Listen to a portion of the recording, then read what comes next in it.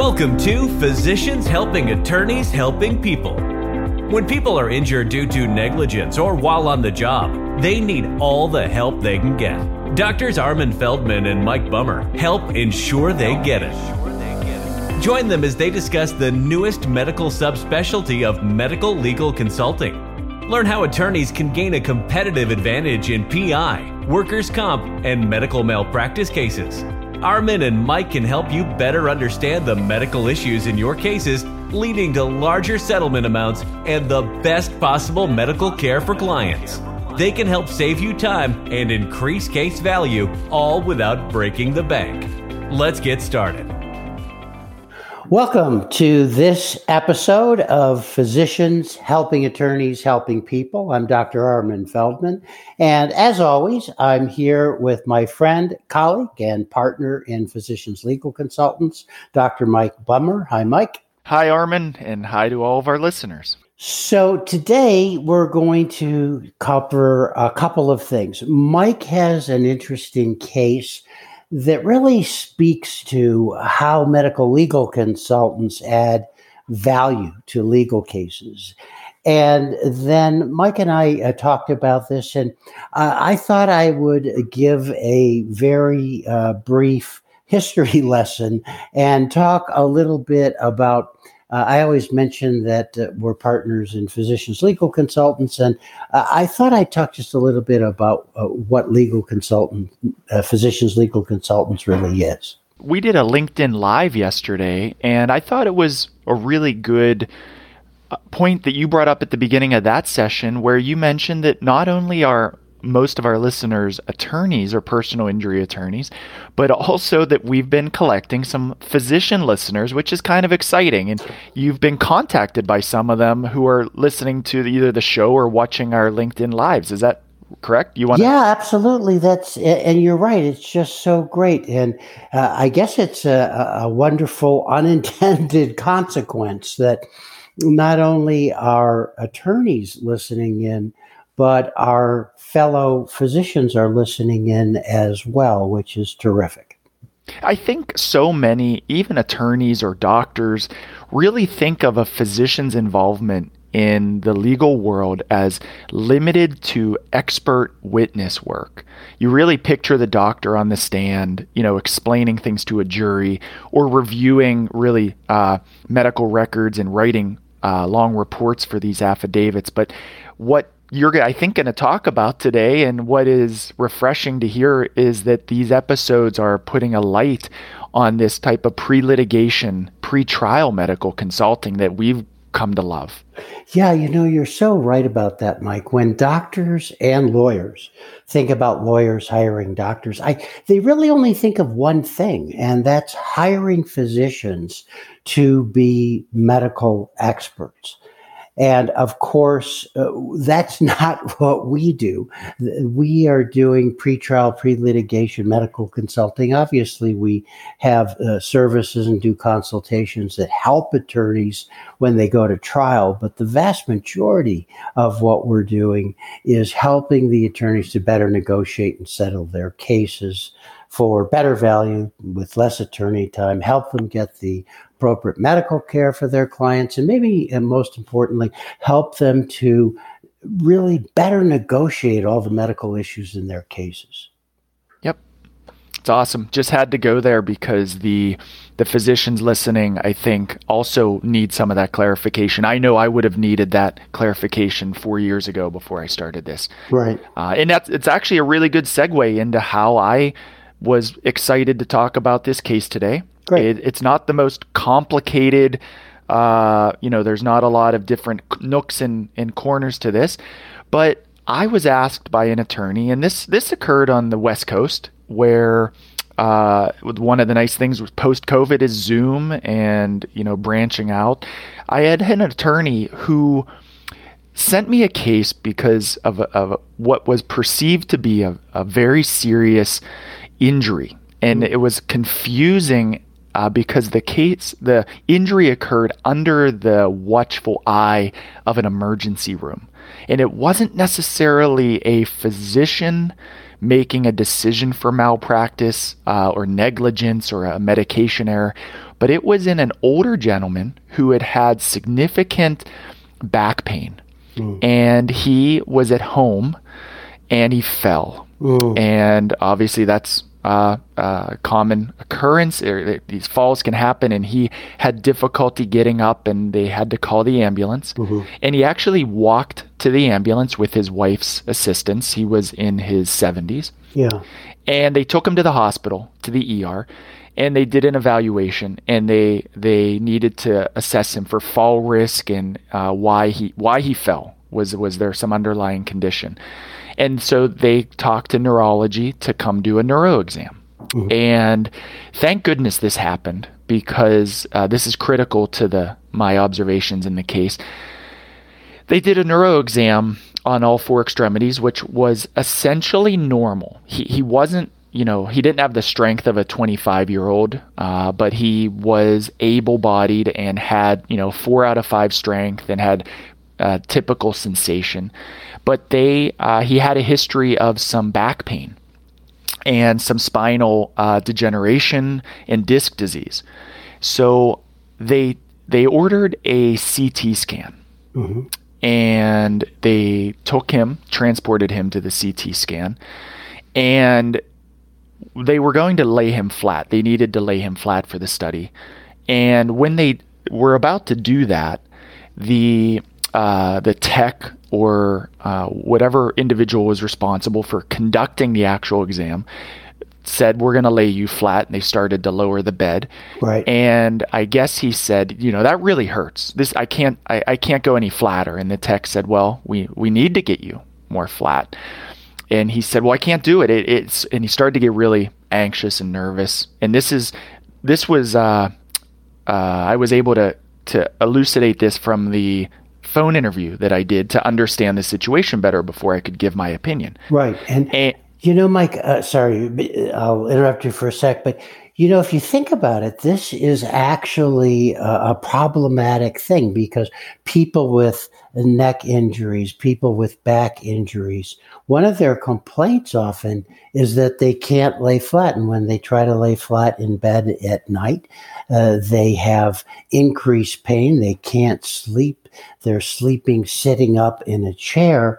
And I'm sure, as our listeners, both attorneys and physicians, know, to get an MRI done, the patient needs to be very still. And that's one of the instructions that they give. Well, what happens if someone just can't lay flat? And so we're about to find out. Okay. The gentleman continued to oppose wanting to lay flat, and the tech took it upon himself to abruptly say, "We need to get this done," and aggressively lowers the back of the bed. Ooh. My attorney's client goes flat and shrieks in pain, says that, multiple doors over probably heard him screaming. Right. He said he had said multiple expletives, and he, in that exact moment, felt his lower body, his legs go numb. They wheel him back. They weren't able to do the study because he was absolutely beside himself. He was screaming and unruly, so they wheeled him back.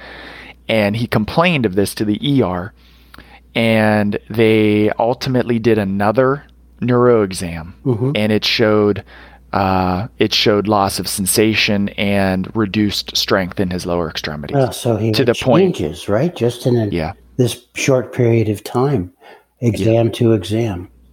Now, I will tell you, the documentation of all of this was less crystal clear than I'm kind of painting the picture for you. And I think that's why my involvement in this case was valuable, because this was done quickly. It was a pretty narrowed idea, and I was able to then refer a specialist, a spine surgeon specialist, who could review the films before and after. They ultimately did sedate him and get an MRI that night, which showed significant fracture, probably leading to the paralysis. This gentleman's going to be in a wheelchair, and he was not wheelchair bound before going into the ER, and he left the ER or left the hospital wheelchair bound. And so ultimately he was going to require a lot of additional care and funds to support a new unfortunate lifestyle for him and his family.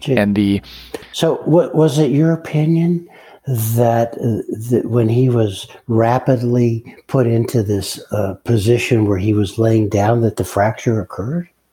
Yes. Oh. Yeah, it seemed much more likely than not that was when the actual fracture occurred. And that trust in keeping him safe in that setting was violated.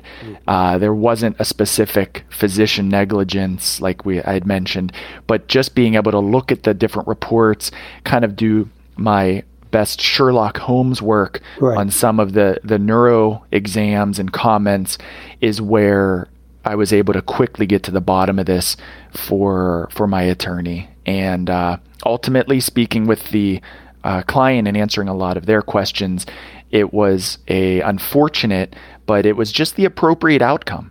And that is all we really search for, right? It kind of sounds cliche, but the truth is the truth. Mm-hmm. And we have checks and balances in place to protect the population and also to protect doctors and everyone. But the truth is the truth. Right.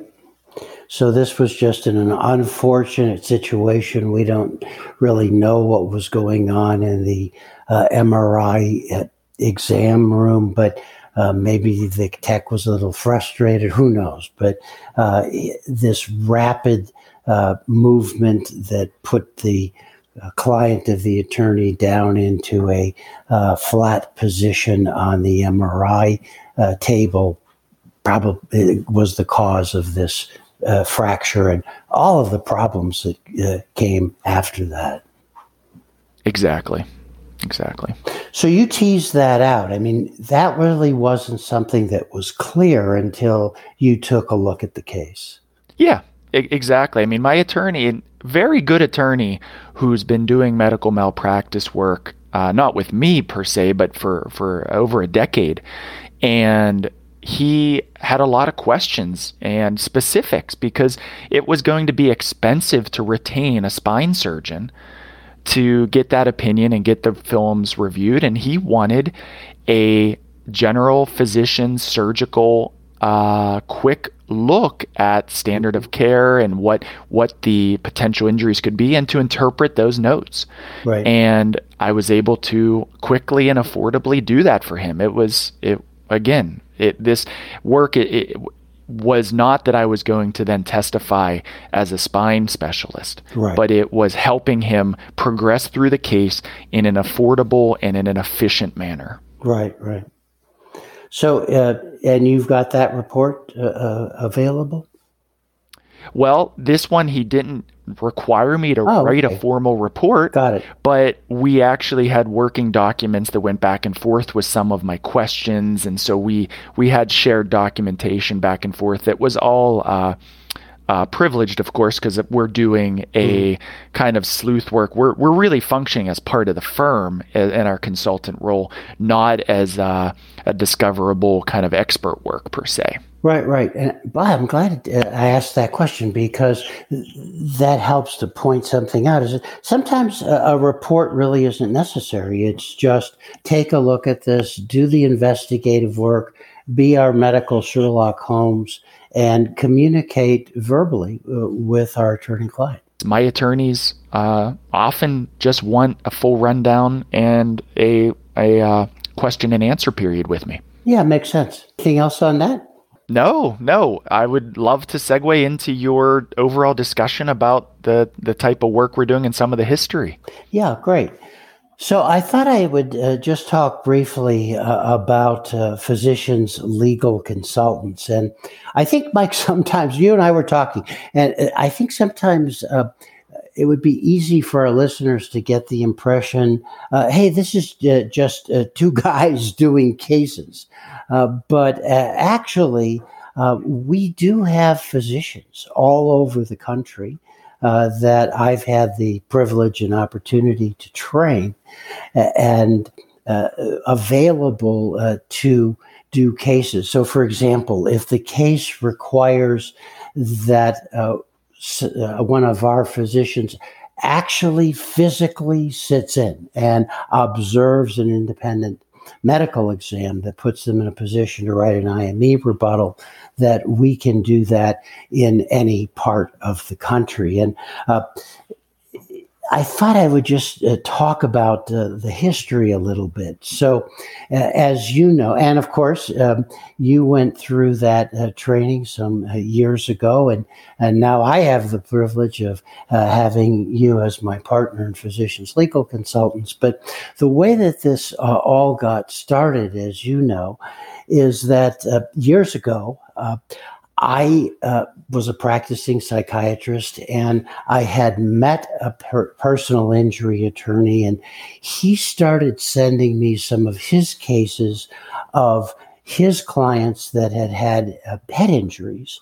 And long story short, one thing led to another, and I wound up learning about this and opening up my first clinic where we treated and did head injury rehabilitation, and of a treatment design of treatment plan of my own design, actually. And so we did things, and it came to the point where I had other psychiatrists, psychologists, neuropsychologists, psychotherapists, biofeedback therapists, and others working at the clinic. And I think we did a really good job of helping head injured individuals get back up on their feet. So that clinic was going gangbusters. And a quick aside to that is sometimes I used to joke that my main job was taking people out to lunch. So my job was educating physicians, attorneys, physical therapists, and others, chiropractors in our community about the services that we offered. And that clinic built up and it was a bustling clinic. So I thought, maybe we can duplicate this. The next clinic was in Colorado Springs. The next clinic was in Detroit. And it just grew and grew from there. And I learned a lot about how to run a clinic, and I testified as well, really more times than I want to remember as an expert witness, concerning our patients who were either being cut off of their medical care or offered some pittance of a settlement, and wound up with clinics all over the country, which I was very fortunate to eventually sell to a big healthcare company. So at that point, first of all, of course, I was out of a job after a while, but I was thinking about what I wanted to do next. And based on now understanding how healthcare is delivered in this corner of medicine with injuries and so forth, I thought, well, maybe what we could do is I could just consult on any kind of medical question that came up on a case. Turned out that was an unserved niche. And as they say, the rest was history, and really started developing what now has really become a new subspecialty of forensic medicine, this whole field of medical legal consulting and pre-litigation medical consulting. So after a while, a couple of years of doing this, I realized, hey, this is something that other doctors could do as well. And so I developed a training program and started training other physicians around the country how to do this. I was fortunate enough that you were interested in that at one point, and you went through that training.